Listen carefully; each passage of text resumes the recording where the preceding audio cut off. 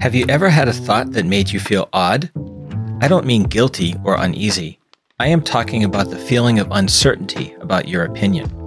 There are, of course, unpopular opinions. You know, for example, that Larry Bird was a far better basketball player than Michael Jordan because number 23 played about 3 minutes of defense in his entire career.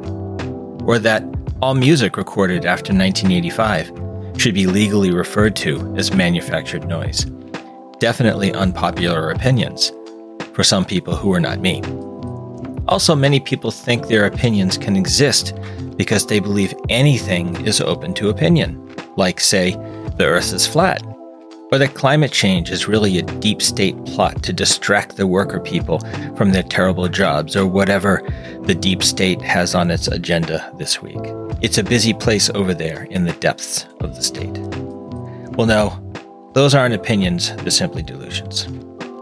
Definition of the word opinion reads, a view, judgment, or appraisal formed in the mind of a particular matter. Aha, and there we have the problem. You see, it's that short phrase there in the definition, about a particular matter, that has thrown the figurative wrench into modern debate and editorial content.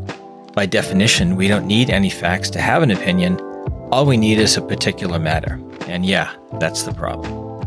This podcast is about how we feel about facts. More specifically, how it comes when you have an opinion you feel you think is right based on the facts and your experience of the world around you. But there's something off, just a little something not right. And you go back and forth, sometimes wondering if you need to convince yourself your own opinion is really what you believe.